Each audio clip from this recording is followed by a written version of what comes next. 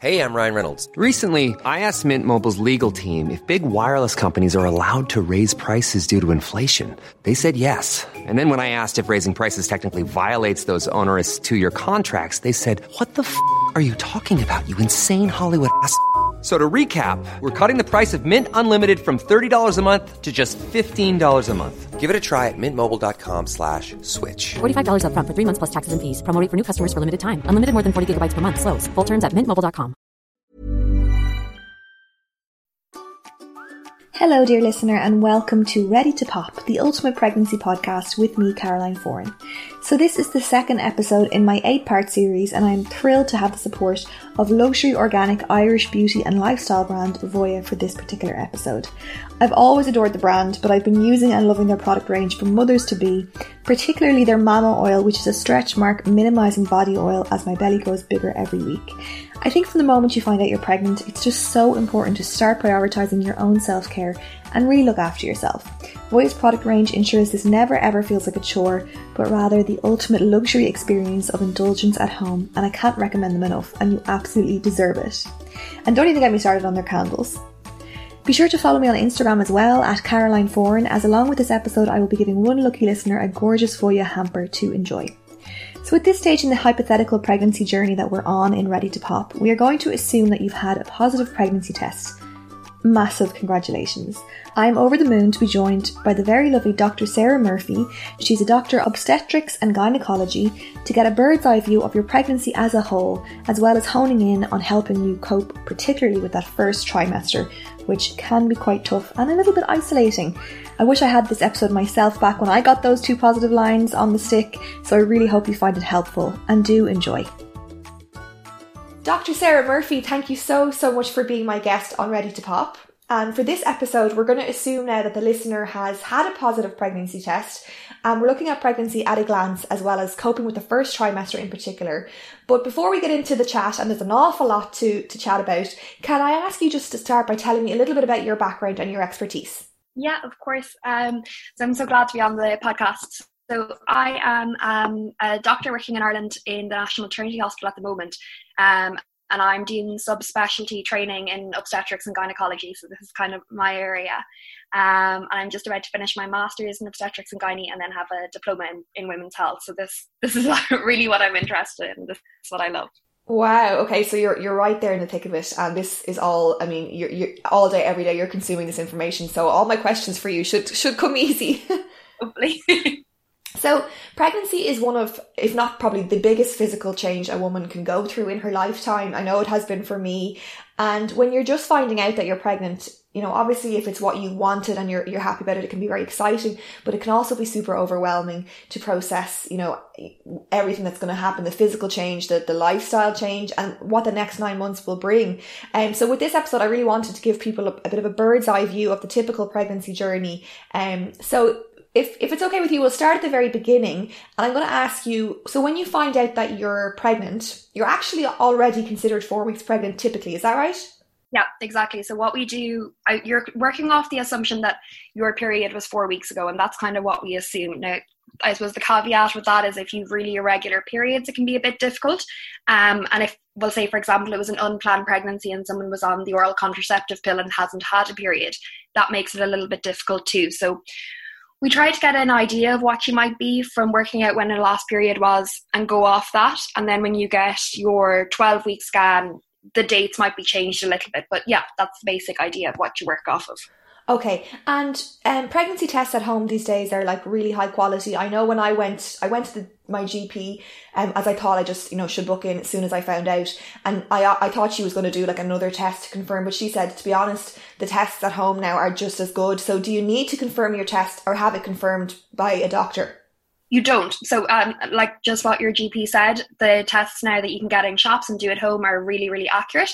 But I suppose it's still a great idea to go to your GP because what they're going to do is refer you into the maternity hospital of your choice. And they're also going to be providing you care during your pregnancy. So it's no harm to link in with them anyway, but it's not necessary, if that makes sense. Okay. And is that something, I mean, if you're going to start thinking about what hospital you want to go to, that's something you want to decide in the first few weeks, or at least get some advice on. So going to your GP probably as soon after you find out would be wise, would you say?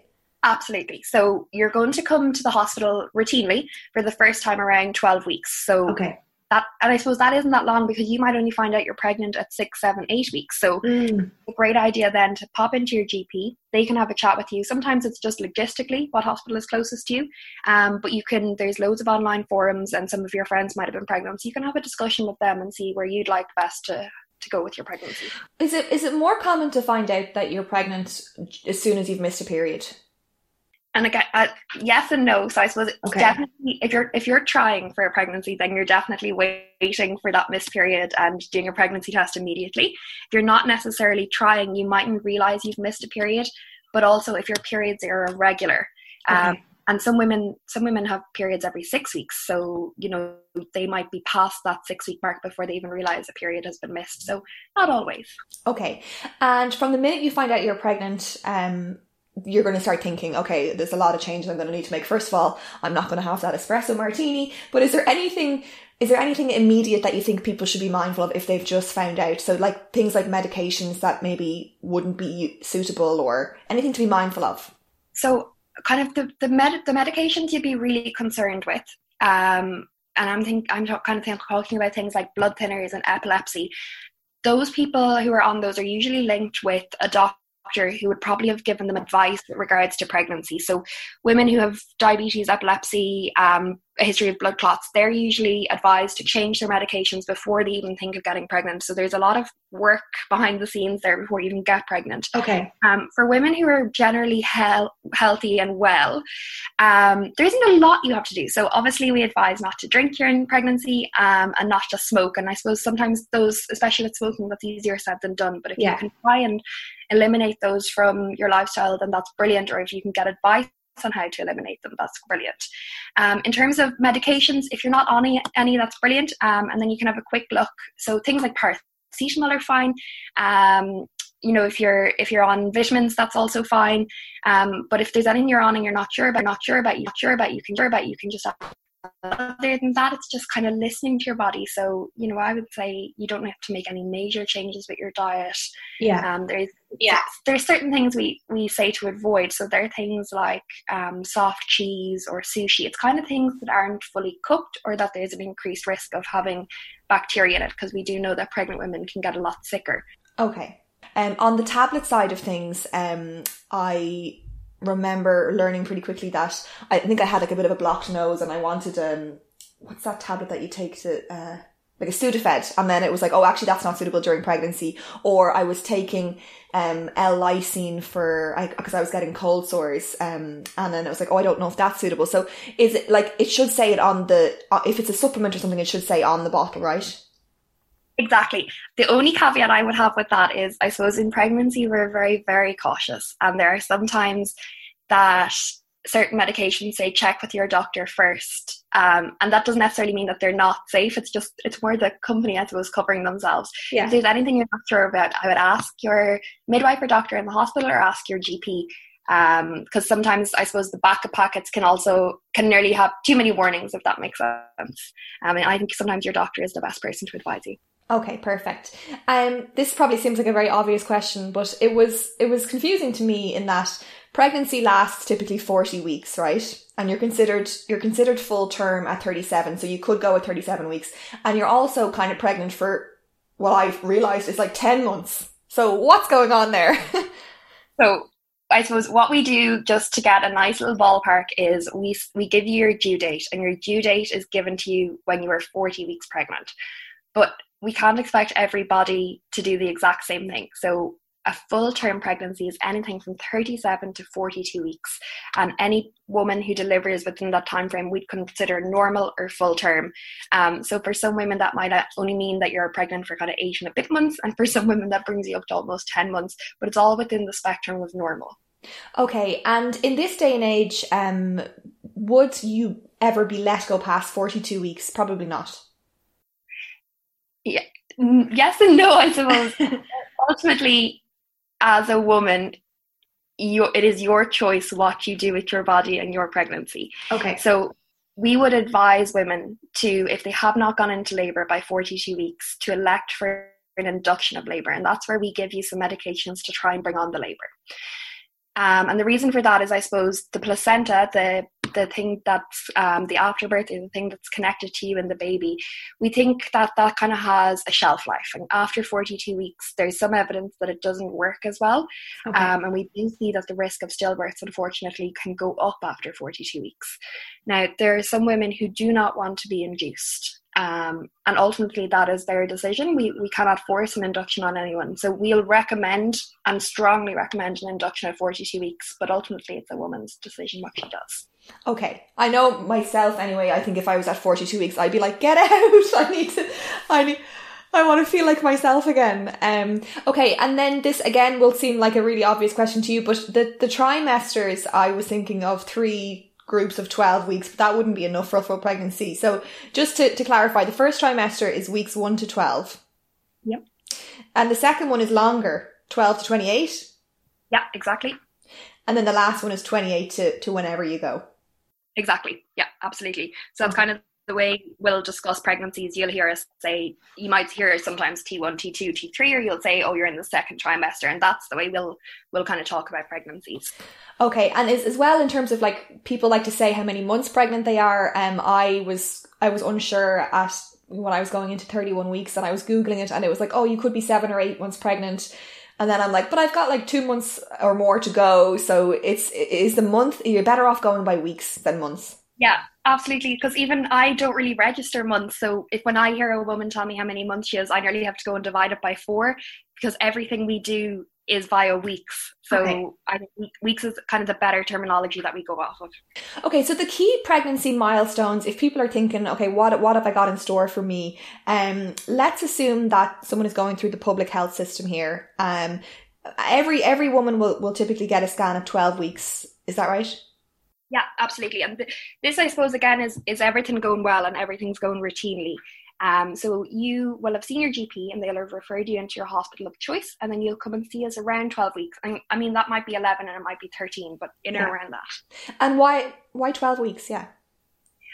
So this is where we date your pregnancy. And I suppose as well, unfortunately, in the first trimester, so from 0 to 12 weeks, there is, it's the highest risk of miscarriage. So anything from 1 to 4 or 1 in 5 women will miscarry.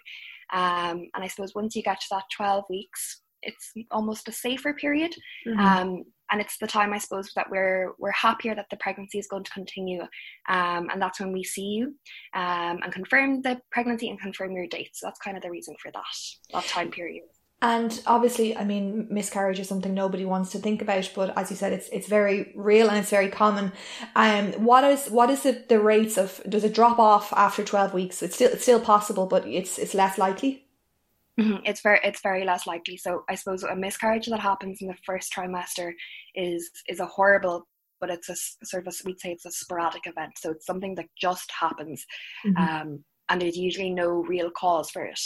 A miscarriage that unfortunately happens in the second trimester, there's more likely a reason that something wasn't right. So whether that be that unfortunately the poor baby had a genetic or congenital problem, or mum might have an underlying condition, and that's not to say it's mum's fault. It's just she might have a clotting disorder that she doesn't know about. So when miscarriages happen in the second trimester, we do a lot of investigations to try and find out why this happened. Whereas when they happen in the first, it is just something that happens, and it doesn't mean that it'll happen again, and it doesn't mean that a full-term pregnancy isn't a possibility. So we don't investigate it. And then, so assuming again that you're in the public system, you do your 12 weeks, you get to see the scan, you get to see pictures, whatever, and then you probably don't come back then till week 20. Yeah, exactly. So, and again, this is someone who's really well and has no medical problems. So you'll come on 12 weeks and we'll ask you every question under the sun to get to know about you, and you'll have your lovely 12-week scan and get to see your baby. Then you come back to us for 20 weeks. And Caroline, this is actually something I didn't realise. There's some counties in Ireland where that 20-week scan doesn't happen in the public system. Okay. So it happens in the Dublin hospitals, and it's definitely a point of controversy in the health system. But in the Dublin hospitals, you come at 20 weeks and you get a big scan. So this kind of takes 30, 40 minutes or so. And this is where the sonographer looks at the baby in details. They look at their brain, they look at their heart, they look at their kidneys, and they just make sure that everything is okay with the baby. Just, I suppose, to give it a bit of insight into the difference between public and private, and then there's semi-private as well. It can be a little bit confusing. Would you typically, if you're going public, you'd have those two big milestone scans and appointments, but you'll still be going into the hospital in and around that. It's just that you won't be having a scan if you're public, right? Yeah, exactly.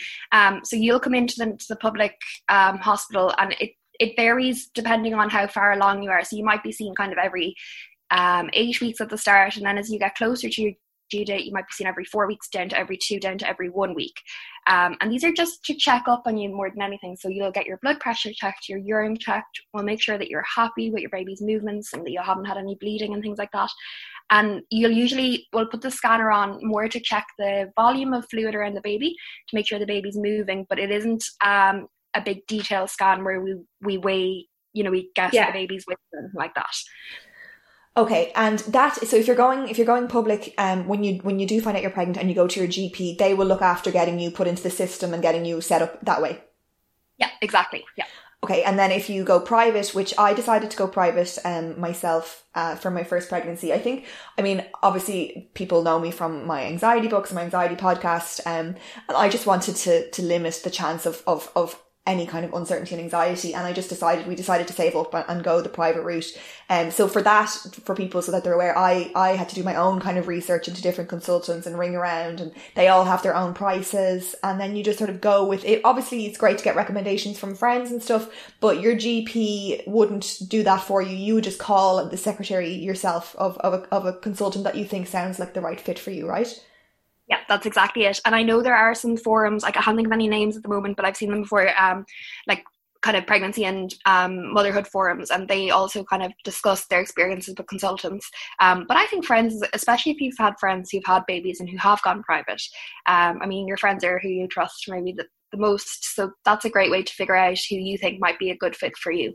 Absolutely. And then for what I have found really reassuring about the private route is that every single time I go in, I get a scan. So my consultant said, we don't want to, he's more comfortable saying we don't want to just guess or assume what baby is doing or how they're getting on, but we like to see it. So for anyone who's particularly anxious about the development or how it's going, like for me, that's been a real comfort in that every time I've gone in. And I haven't been going in any more than you probably go in a public scenario. I've been going in once every 4 to 5 weeks, especially during COVID. It's been even longer. And it's great to be able to see what's happening there as well. Can I ask you, semi-private, what does that mean? So semi-private, and I think this is something that's actually offered in the Dublin hospitals again. This is where your antenatal visits, so when you come in to see somebody during the pregnancy, that's all with a consultant. So you'll come in kind of the same kind of time frame, you'll be seen by the consultant. But when you come in to deliver the baby, you would be seen by hospital doctors who aren't consultants, and of course the midwives. So your antenatal care is provided by a single consultant, but your care during delivery and afterwards isn't specifically provided by that consultant. Okay, and even for me going private, I'm not guaranteed that my consultant will be there because he could be away. Well, obviously at the moment he's not probably going anywhere with the pandemic, but it's really the midwives who are in charge on the day of delivery, right? Absolutely. And I suppose as well, labour can take a while. So labour can take, hours, and we could be talking anything up to 10, 12 hours sometimes. And it's the midwife who's there with you. And they're providing you all of your care during that. It's usually the consultant will come in for the specific delivery of the baby, but it's the midwife who's been minding you for the time period before that. And just while I think of it, if someone wants to find out the gender, how soon can they find that out? I suppose in theory you can kind of see from about 16 weeks on, but it is difficult. So the best time I think to ask is at your 20-week scan, because they're scanning for quite a while and it's nice and detailed, and also the baby's genitalia is a little bit more developed, so it is easier to see. So 20 weeks is probably a good time to ask. Okay, and then I made the decision to do some prenatal screening tests. So that I did that at about week 8 or 9, and that was something that is available to everyone if they want to do, and that's for looking at things like the likelihood of certain I guess, genetic conditions. Is that right? Like Down syndrome? Exactly, that's exactly what it is. So this is a blood test that you can get. So it's completely non-invasive. All they do is take your blood. It's, you probably know better. It's about, I think, €450. Yeah, it's about that. I think I paid $250 because I was paying for private, so they give you a discount. But yeah, there's a set price. So kind of that ish price. You get a blood test, and what it does is it tells you the gender, if you'd like to know. Yeah, that's when I found out. And the other is it tests for three genetic conditions. So one of those is Down syndrome. And unfortunately, the other two conditions it tests for, we call them, you might have heard of this, fatal fetal abnormalities, or these are conditions that the baby is most likely going to die at birth or soon afterwards. So, and what this test does is it tells you the likelihood of these things. So it doesn't tell you that the baby certainly has them. It tells you that the baby either, your chance of these things is very, very low, which is wonderful, or it tells you that there's a high chance that the baby has one of these conditions. And I think before you get this test, what you have to consider is what you're going to do with these results. So if you're told the baby has a high chance of these, sometimes what we talk about is invasive testing. And this is where we take a sample of blood from baby's cord while it's inside you, or from the baby's fluid. And those tests have a little bit of a risk associated with them. So you have to consider, if the test comes back high probability, are you going to undertake those risks? And then what you have to think about is, if the baby comes back with one of those genetic conditions, what would you do with that information? And I think there are things that you should consider first before you undertake those tests. But then if you and your partner are happy with what you would like to do with the results, and it's something you'd like to know, then work away with them. Absolutely. So just to clarify there, so the blood test you do is just going to highlight a likelihood, and then if you then do the more invasive one, that's a confirmation test. Absolutely. That's exactly it. Okay. So let's talk about the first trimester now, because I think for this episode, a lot of people listening are going to have maybe just found out they're pregnant. A lot of women don't want to share the news until they feel a little bit more confident that they're over that threshold of the likelihood of miscarriage. But it's really isolating because it's all new to you. You're probably feeling exhausted. If you're like me and a lot of women, you can be incredibly sick, and it can be overwhelming how much information is out there. So I suppose the first thing that I would have desperately wanted to address was coping with morning sickness. And it hit me at about, I think, 5.5, 6 weeks. And I've always had like a fear of being actually like vomiting. So I was like so upset. I was like, oh Jesus, I won't be able to cope with this. But it's something that so many women unfortunately have to endure. But why do we get morning sickness, and why do some women get it and some don't? Do we know anything? Do we know why? We know a bit. So we think it's a response to the pregnancy hormone. So I suppose when you're in your first trimester, that's the time period where that pregnancy hormone goes right up. But we don't know for certain, because we don't know why, we'll say, you felt really sick and another woman doesn't. And we also do know that morning sickness for some women, and the person I always think of actually is Kate Middleton, hers continued the whole way through the pregnancy, at which stage that pregnancy hormone is a lot lower. So that's our theory, but it doesn't explain everything. So the honest answer is we don't know for absolute certain. But in the first trimester, that hormone it's doubling every day. Is that right? We say doubling every 48 hours, but yeah, it's increasing every day. Okay, and it's from what I was reading, week like 9 or 7 to maybe 10 can be where it peaks, and then for a lot of women, it will start to taper off then. Yeah, you're spot on. Kind of 8 to 10 weeks is when it peaks and then starts to drop. And it's just that another hormone in the pregnancy takes over. And what is that hormone? Progesterone. Okay, so progesterone is our friend.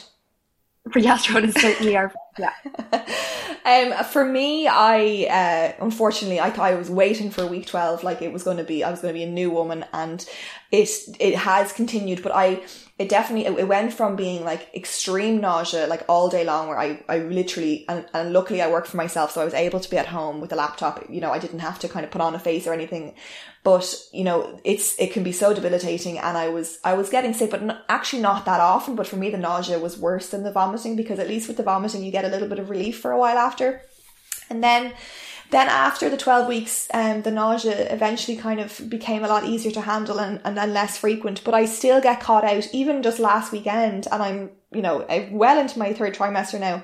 If I go too long without food and then I put something kind of substantial in my stomach, it's going to come back up. And if you had told me at the beginning of the pregnancy that this was going to be the case, I would have ran a million miles. I would have probably been put off doing it in the first place. But I want to reassure women that the sickness, it's not like having a bug. Unless you have hyperemesis, it's not, it's actually more of just a purge. Yeah, exactly. And I think sometimes you hear, when you talk about nausea and vomiting, I always think, people think, oh, it's just nausea. That's fine.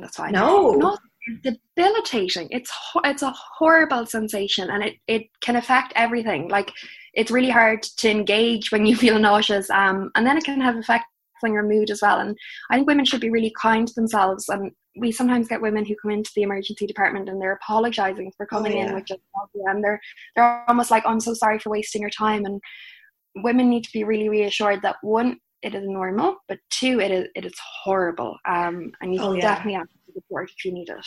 Like, at this stage now, looking back, I would rather, and people say, oh yeah, like you say, just a bit of nausea, but I would rather get sick once a week than have nausea and never get sick, because it is so much more debilitating. And so in terms of like how to manage that, actually, before I get onto that, for assuming kind of managing relatively normal morning sickness, how can a woman know that she's got more of like the Kate Middleton what's it called? Hyperemesis? HEG is the kind of shorter way for it. So morning sickness, I suppose, is, and it can be in itself as a spectrum, but you're nauseous and you're getting sick, and it, unfortunately, unlike the name suggests, it isn't just in the morning. And you will be able to eat somewhat, and you will not lose weight, or you shouldn't lose weight. When somebody has what Kate Middleton had, HEG, you are getting sick so often that you actually start to lose weight, and women can lose kind of plus 5% of their body weight. Because they're bringing up so much fluid, the salts in their blood can start to change. Mm-hmm. And that's kind of things that we can only replace through drip. So when someone has HEG, they almost know about it. They're very, very sick, and often they need to be admitted into hospital with it. Then is there, in terms of like, if you have HEG, are you going to have it for the whole thing? I suppose some women might, and some women might not, and it's only by getting through it that you find out. So poor Kate, I think, for almost the whole pregnancy. Some women might have it till kind of into the teens, and then it'll resolve, but it's hard to say. Yeah, and as horrible as it is to be sick in your pregnancy, because it does take from the excitement. You don't look pregnant at that point. You just feel awful. And I felt this kind of guilt of like, oh, am I not grateful? And I was, but honestly, I felt miserable. I felt awful every single day. And it's okay to complain about that, and to say that that's really tough, because if we had an injured leg or something, we would talk about it. So I think it's really important that women feel that they don't have to be a martyr about it, and just because the beautiful miracle of being pregnant and childbirth, it's still really hard. Mm-hmm. Absolutely, it's really hard. Like, women can't work, they can't exercise, they can't go out with their friends. Sometimes it's horrible. It is really, really tough. And I think it deserves a lot of attention and a lot of support. Yeah, absolutely. So when I first went to my consultant for my first appointment, and that was because I was private, that was at about week 8. And I just said to him, I really am really struggling, and I didn't know if there's anything he could do. But he prescribed me a medicine called Caraban, and I wanted to leap over and give him a kiss on the cheek there and then, because the thought that something would help, or the thought that I didn't have to endure this, was just like music to my ears. And I actually, what was interesting was that before I kind of had talked to my GP or even my pharmacist when I just found out I was pregnant, and they were like, oh no, like you would never get that unless you were so severely ill. And my consultant then said, no, look, we don't want you to end up in hospital. We want to try and mitigate it as much as we can. So if people are really, really feeling bad, is that a safe option that they can consult with their doctor? Absolutely. And I kind of resent is a very strong word, but I almost resent saying just leave leave the tablets unless you're feeling awful. If a woman is having a tough time and we have these safe tablets that people can take, then I think they should absolutely take them. So Caravan is a great one. We know it's safe in pregnancy. For some women, it is a miracle worker. And it's Caravan is a combination of 2 tablets. So one is a tablet that stops you feeling sick, and the other is a B vitamin, which is thought to help, but also it kind of replaces that B vitamin if you're not getting a lot of food in. So Caravan is brilliant. And there's also about 3 or 4 others, which is really reassuring for women, because for some women Caravan doesn't work, unfortunately, and then there's backups that we can try, and they're safe as well. So I think it's because sometimes the GPs can be a little bit reluctant, depending. A woman is feeling crap and has not yet had her appointment in the hospital. She should come into the hospital by the emergency department, and she can be assessed there, and we can prescribe her tablets. I think there's no reason in suffering when we have these safe tablets available. Absolutely. And you know what, had I known that, I don't think I would have had half the anxiety and the upsetness at that first week of feeling bad, because I just thought, well, this is just a sentencing. I have to just deal with it. Even if I'm getting sick several times a day, I have to just be told, well, that's just it. You're pregnant, go and deal with it.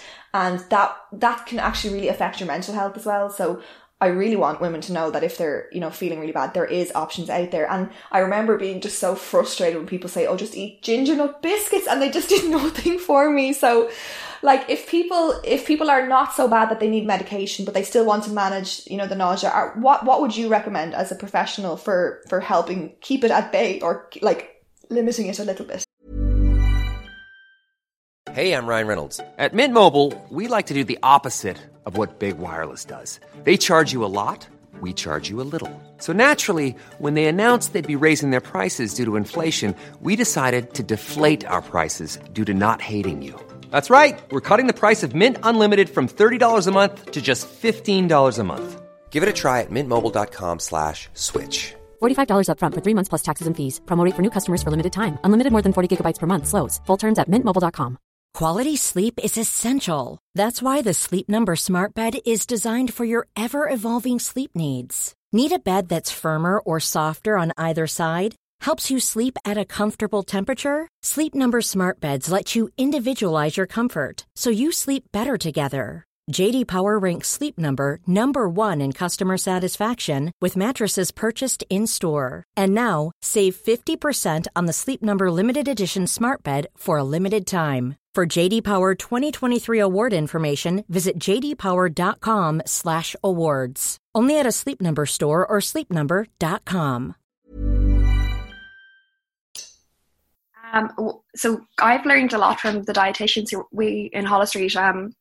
Holles Street has a really, and I think other hospitals do as well, but that's just my experience, have a great dietetics department, and they work really closely with women who are suffering from this. The kind of tips that they would give is, the really basic things. So eat little and often. So, don't sit down and have a big curry, unless you want it, of course. So little and often. And then the things that kind of our Irish mammies always tell you is like dry food. So dry toast, dry crackers and things like that. And then I think the next thing is, I know from talking to some women, they're so conscious about kind of eating healthily, and they're like, I'm trying really hard to eat healthily, but it's just not sitting. When you have hyperemesis, what you just need to do is eat. So it doesn't matter that you're not getting your 5 a day for this little period of time. It doesn't matter if, you're not eating foods that we generically call healthy. You just need to eat. Okay. And if that means that you want to eat a packet of crisps, eat the packet of crisps. Your body just needs calories. So what we would usually advise is just eat, and eat whatever it is that you think is going to sit and that you have an appetite for. And that's the most important thing. You can worry about having a healthy diet later, but right now you need to eat. So eat whatever you think is going to sit in your stomach. And that's so reassuring, because I had the palate of like a 5-year-old child, and I still, to be honest, I still do.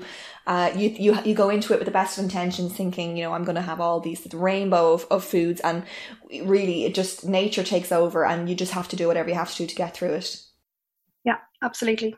That's important as well, because this is the start of where you are starting to care for someone else, but you need to care for yourself too, and that needs to continue the whole way through the pregnancy. You need to look after your pregnancy, but you need to mind yourself. Absolutely. Another thing that I think is worth highlighting in the first trimester, and people might not realise it, is how unbelievably tired you can feel. I was lucky in that I'm a very tired person anyway, so I didn't notice them. And I think, to be honest, I was so sick that I wasn't even aware if I was tired, because I was on high alert for feeling nauseous all the time. I was just wired. But there's an awful lot of change happening in those first 12 weeks, and even though you're not carrying around a massive bump, it's very normal to be exhausted. So this, if your first time, this is the first time it's ever happened to your body. Like, your hormone profile has changed, the blood flow within your body is starting to change. You're growing a human inside, your womb, which is stretching for the very first time, and you've also made a placenta. Your body has gone through so much, and I think it's very normal that you should feel tired. And that's another thing that I think women shouldn't beat themselves up if they need to take some time off work, or the only thing they're doing in the evenings is lying down. You're doing something amazing, and it's the first time you're doing it. So, a lot of credit needs to be due there. And I just think women should be kind to themselves and expect that they could be tired, but don't beat themselves up if they are tired. Absolutely. And even for women who are maybe on their second or third baby, they are doing that while having a little toddler, probably to look after as well. Absolutely. And some women are working as well. Like, that's a lot. Yeah. I don't have kids actually. But like, I come home from work and I'm wrecked, and then I can't imagine what it would be like to have kids and to be pregnant. So absolutely, I can't imagine how tired some women must feel. And I think that should be they should be just really, we should think very kindly of them. Okay, so then second trimester, I was told I would have this burst of energy and I'd feel like $1 million and you'd have the glow and you'd be blooming. Is it typical that you'll feel better in your second trimester?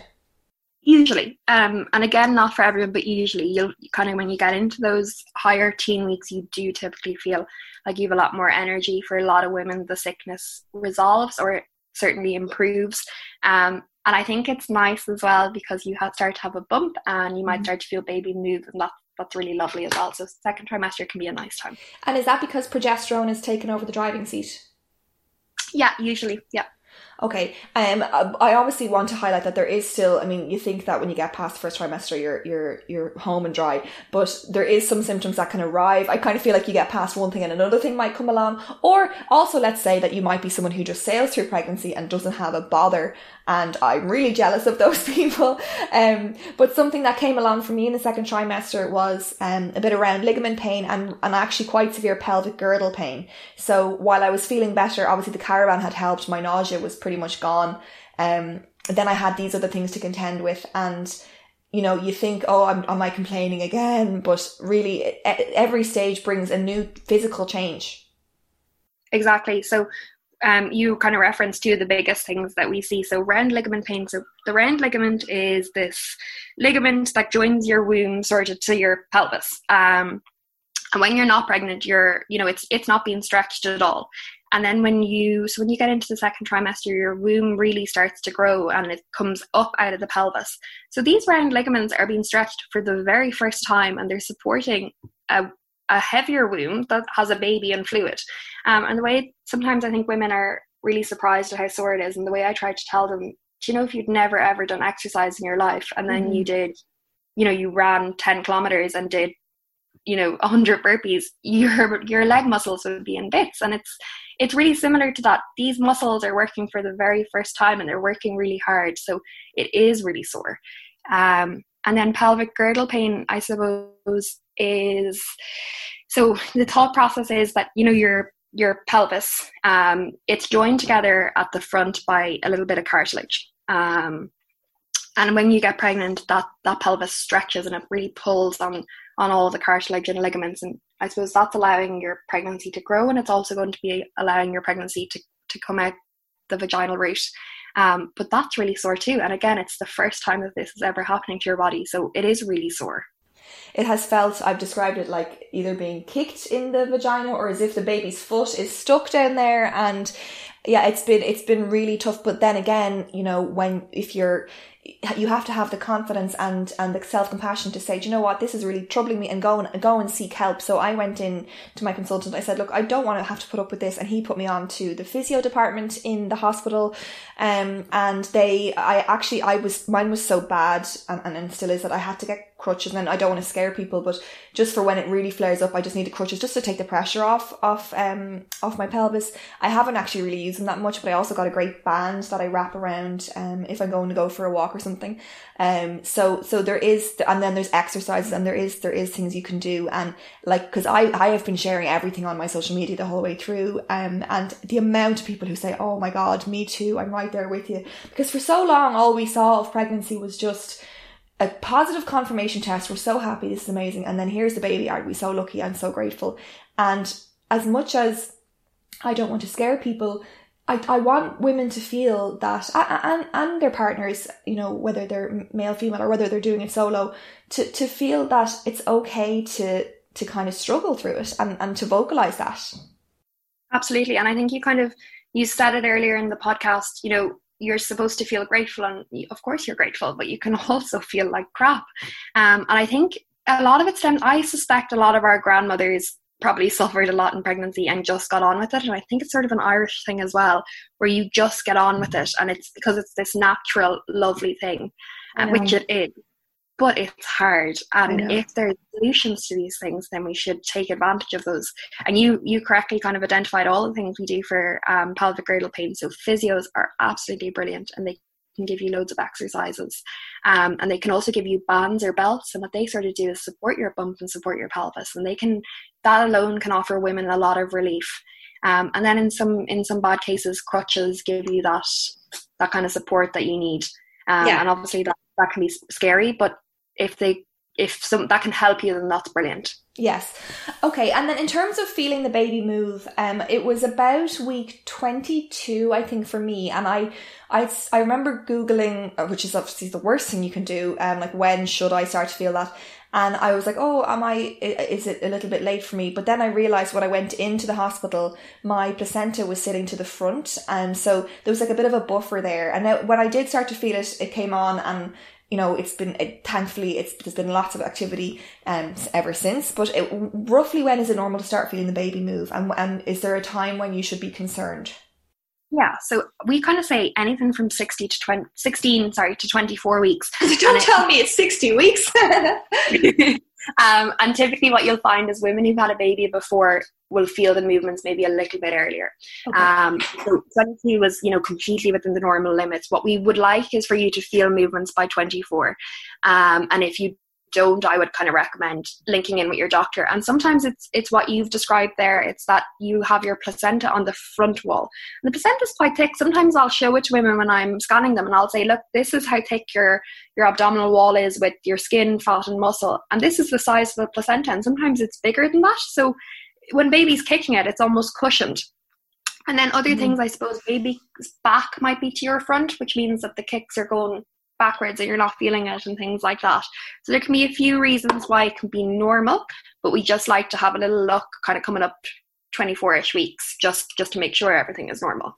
Okay. And then as your pregnancy progresses, you're advised to just keep an eye on that the movement is regular. But I think a lot of people panic about that. And I mean, there's always going to be, well, assuming all is well, there's movement, but they also sleep in your belly too. So it's not like if they're not having a party the whole time, it's not necessarily. But an awful lot of women messaged me to say that they said they felt really stupid about it, but they came into the emergency room being worried about not feeling movement. But my consultant said to me, if you don't feel movement and you're worried, just come in. No one's going to judge you. No one's going to think that you're being silly. So do take action if you're concerned.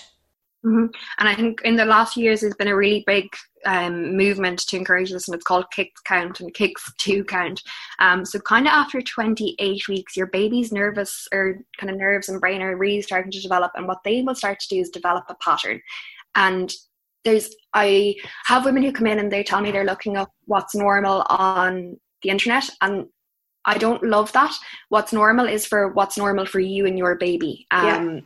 And that's different for every woman. So some women might feel no movement during the day and then baby has a party at nighttime. And that's what's always happened. So for that woman, that's normal. So from 28 weeks, I would always tell women to start listening into your body and seeing what's normal for your baby. And then any variation from that, or any time you say to yourself, I'm not sure, I'd recommend you try one thing first. So what we would say is to have a cold or sugary drink, or, like an ice cream, lie down on your left side with no phone, no company, close your eyes, put your hands on your tummy, and give it plus 30 minutes, because as you said, babies have sleeps. Usually the sleeps last 30 to 40 minutes and not longer. So if you come up to the hour and you're still not happy with that baby's movements and you're still worried, I would go into the emergency department, and you must never feel silly. When baby's inside you and you're at home, the only way we have to check how baby is the movements. So if we're happy about those movements, I would get it checked. And you might be told, actually what happens sometimes, and it's great, is women will say, oh my God, while I'm sitting here, baby's having a party again, I'm so sorry. And I'm like, no, this is the best outcome. I'm so happy. That's brilliant. We're delighted when baby kind of makes a liar out of you almost. But come in, we can do a trace of baby's heart and scan baby, and either, we'll say, look, come in and stay with us so we can make sure everything's fine, or we'll say, no, that is a really happy baby, and you get that reassurance. There's no point in being at home and being worried. Yeah, I think because, these shows like One Born Every Minute, or we think that, okay, the medical professions are just so like desensitized to the fact that every woman, or like it's so common, but for you, if it's your first time, everything is new to you and you don't know what's normal and what's not, and it can be really unnerving. And I think we need to move away from this feeling of apologizing or feeling guilty for, and the thing is, I haven't actually obviously given birth yet, but what everyone tells me is, the midwives and everything, they're just because they're doing it all day every day doesn't mean they're not really compassionate with you, and they're not really sympathetic with what you're going through, because it is your first time. Mm-hmm, absolutely. I remember I said it actually to someone yesterday. It was when I was in college, and it wasn't related to pregnancy. It was just from a different lecturer, and they said to never forget that even though all of these things are my everyday as a doctor, for the patient, it is not their everyday. Yeah. This is new and scary, and it's actually something that's really stuck with me. I think it's really important to remember. Okay, and then the third trimester, I'm going to have an episode that will focus on preparing people for labour and all the things that can happen there. But just as a general overview, for me, I started to feel tired again, and your bump is getting bigger, and physical discomfort and stuff. So what can we expect in general from the third trimester? Yeah, so things get more difficult. So I suppose sleeping is difficult. A lot of women will say, I have 3 or 4 pillows around me to try and get into a comfortable position. Getting up and moving around is difficult. You feel big, you feel heavy. You can feel quite tired. It can be difficult to continue with, working. If you were exercising, it can be difficult to continue with that. So it's kind of a real physical discomfort, if that makes sense. Absolutely. And then for me, the heartburn got just, I thought I was getting away with murder, and then on week 30 it kicked in and it was so bad. And do you know what? I'm so glad, because I've been sharing it on social media. So many women have been like, try this, or, this really worked for me. And I didn't even think there was, apart from Gaviscon or something, which wasn't really doing much for me. I was conditioned to be like, you have to just get on with it. But then I asked my consultant about it, and I said, look, I really just don't want to have to deal with this all day and all night and not sleep for the next 10 weeks. I want to try and feel a little bit good before my baby comes along. And he said, oh, absolutely, try this. And he prescribed me Losec, or Losec. And I cannot believe the difference it has made in just 2 days. So again, another problem, but there is other options and solutions. Absolutely. And actually, that's just another thing to say with the hyperemesis. Some women, because they're vomiting so much, or because they're getting so much nausea, they can get a lot of heartburn as well.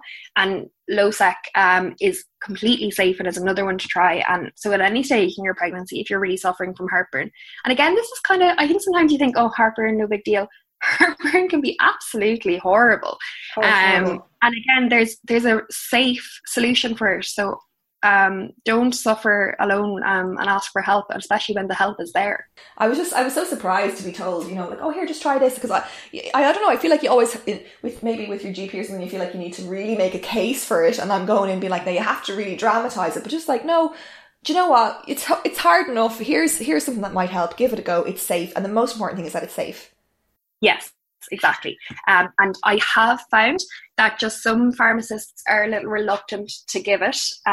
So your doctor can give you a prescription, and even write a little note that they're an obstetrician and they're very happy for you to take it, and it is safe. And if you do see any reluctance, that doesn't mean it's not safe. I think it just means some people are super cautious with pregnancy, but it is absolutely safe. Okay, perfect. So courses and classes to make expectant parents feel a bit more empowered. Is there an ideal stage of pregnancy when you want to start doing classes or that kind of things? I remember I signed up for it was just like a 2-hour thing, and it was about when baby comes, like how to bathe baby, how to the position they have to sleep in, whatever. And to be honest, it was almost too early that it went in one ear and out the other. And now I feel like I can't even remember. Are you better off waiting until closer to the time for those things? I suppose there's different sorts, I suppose, sort of antenatal classes. So if you can get one where they're almost time, broken up by time, then that's great. And some classes can kind of talk you through all of this, and then when you're coming into the third trimester, you can go to those ones that tell you about labour and delivery, and then afterwards staging baby. So you can kind of do them in an order that is where you are at in your pregnancy, then that's probably the best way to do it. Okay, so maybe get some of the information in second trimester about, when the baby comes, and then towards, so for me now, I'm going to start a hypnobirthing course, because I do notice myself starting to feel a little bit, and I've been really, I think I've been really calm mostly about the labour thing, but now that it's getting closer, I'm like, okay, I just want to make sure that I'm looking after myself. Like you say, my mental health, my well-being is just as important as the baby's. So for me, that is something that I feel makes more sense now that I'm actually feeling a little bit of anticipation than I would have in the second trimester. Yeah, exactly. I think that's the best way to do it. Okay, and then whatever hospital that you are signed up with, they all provide antenatal classes, is that right? Yeah, exactly. And I suppose it's changed a little bit in the COVID era. Instead of attending a lot of these classes in person, they're online, and that's different. But the hospitals, I think, have responded really well to the pandemic, and they're now offering them online. So it is just different, but they're still available. And when in the pregnancy should you start thinking about your wishes around giving birth, whether it's a home birth or a hospital? Now, for me, I haven't, I don't have a birth plan, because in conversations with with different women who were scanning me on my consultant, I just said, I actually don't know, and I don't know, maybe it's a bit more of a trend to come in these days with, your 10-page birth plan. I said, I just want to, whatever is going to be safe and healthy, and, nature's going to take over. That was just for me. I was like, I don't really have any specific ideas in my head of what I want to happen. I just want to be safe. So I'm hoping just to go into hospital and hand over the trust and the care to the professionals. But if someone is thinking about, well, this is really what I want, when would you start? Is that something you think about early on? Any stage. So if some women feel really strongly about things, that might be in the first trimester. And for some women, they mightn't have really thought about that, because they're just getting accustomed to being pregnant, and it might be something you actually think of in the second or third trimester. I don't think there is a definite time you need to think about it. I think you can do what's right for you. I suppose if you're thinking about a home birth, it might be a good idea to think about that a little bit earlier, because I know for the HSE there's kind of certain women who are not suitable for a home birth, so that might be something to find upsetting to find out quite late. So I would kind of have an idea if you want to have a home birth versus a hospital birth, to consider that a little bit earlier on in the pregnancy. Okay. Other than that, I think there's no time that you have to think about it. And again, as well, like what you said, if you have no preferences, that's absolutely fine too. So I don't have to go in with the plan. I can just say, look, I'm just going to follow your advice because you know better than I do. You can just say, I would just like me and my baby to be safe. Please mind us. And that's more than... Yeah, and something I have already made clear for me personally is I'm like, I am all on board for the pain relief. And my doctor just said, just make sure when you come in, and again, this will have its own episode, but just to really vocalize that you do want those things, and not to be shy about saying what you want, and nothing will happen without your you being aware or your approval when you're actually when push comes to shove, literally. Something I did want to ask you before we wrap up, C-sections in Ireland, is it possible to elect one now, or is it always a case of it has to be done because of something like a breech position or an emergency section? So it is possible, but what you might find is that there's a lot of conversation around it. So I suppose if a woman, say it's her first time and baby is head down and she would like a cesarean section, there'd be a lot of conversation around that. So what we would try and explore is why specifically she'd like a cesarean section. Is it like she's afraid of labour, and is there anything we can do to address that? So there'd be a lot of conversation around that, and I suppose there would also be a lot of conversation around the risks associated with a cesarean section, because it's important to remember cesarean section is major abdominal surgery, so it is a big thing to undertake. But yes, if that is something you want, you're fully within your right to request it and to go ahead with it, but to just know there would be a lot of conversation around it. And I know you are a big exercise fan. I have been enviously watching your stories of going for runs because my pelvic girdle pain has been so bad. I have been told, even anything more than like a 10-minute walk is going to exacerbate it. So I have really missed exercising. But for people who aren't suffering with that to that extent, exercise is totally doable throughout pregnancy as long as you're feeling well. And as is it right in saying that as long as it's something that you were doing before and you're not introducing an entirely new regime? Yeah, exactly. So they're kind of the two things you want to tick. One is that you feel well enough to do it, and two is that it's what your body's used to. So, if you don't run when you get pregnant, you probably shouldn't be doing a 10K plan then. Yeah. But if you were an avid runner, absolutely work away as long as you feel well enough to keep doing it. If you were doing weights before you were pregnant, absolutely keep doing it. And there just might be some modifications.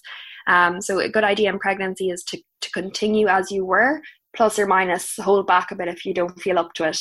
And then for women who maybe didn't exercise and are just conscious that they'd like to get some movement in pregnancy, walks are perfect.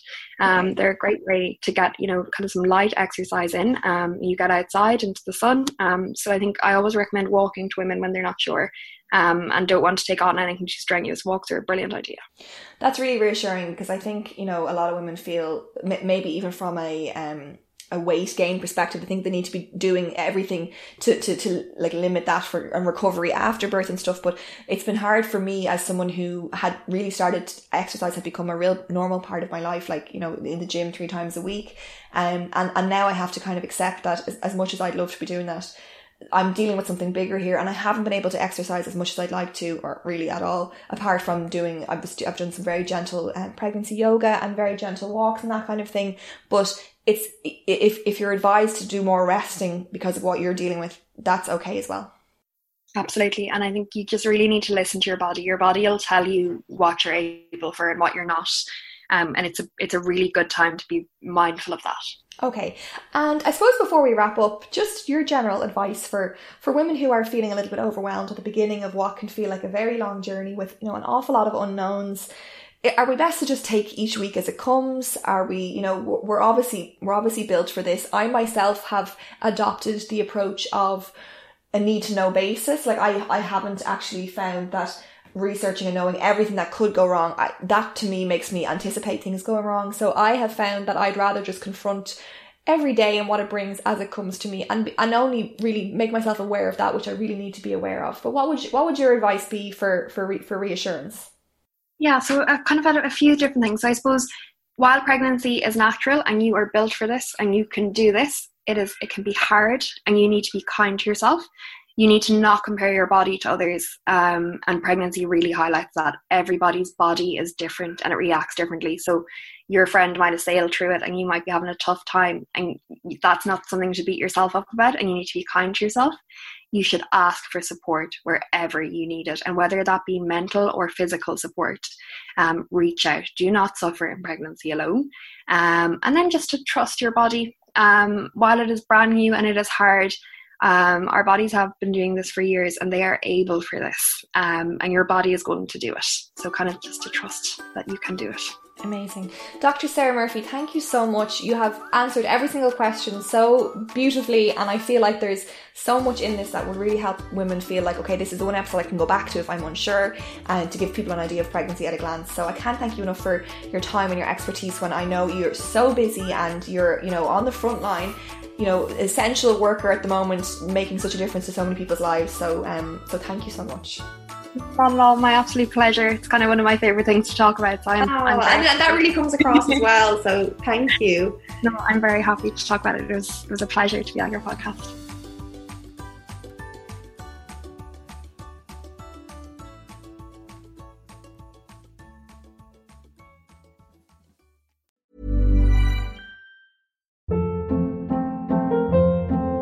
Hold up. What was that? Boring. No flavor. That was as bad as those leftovers you ate all week. Keke Palmer here. And it's time to say hello to something fresh and guilt-free. Hello Fresh. Jazz up dinner with pecan-crusted chicken or garlic butter shrimp scampi. Now that's music to my mouth. Hello Fresh. Let's get this dinner party started. Discover all the delicious possibilities at HelloFresh.com.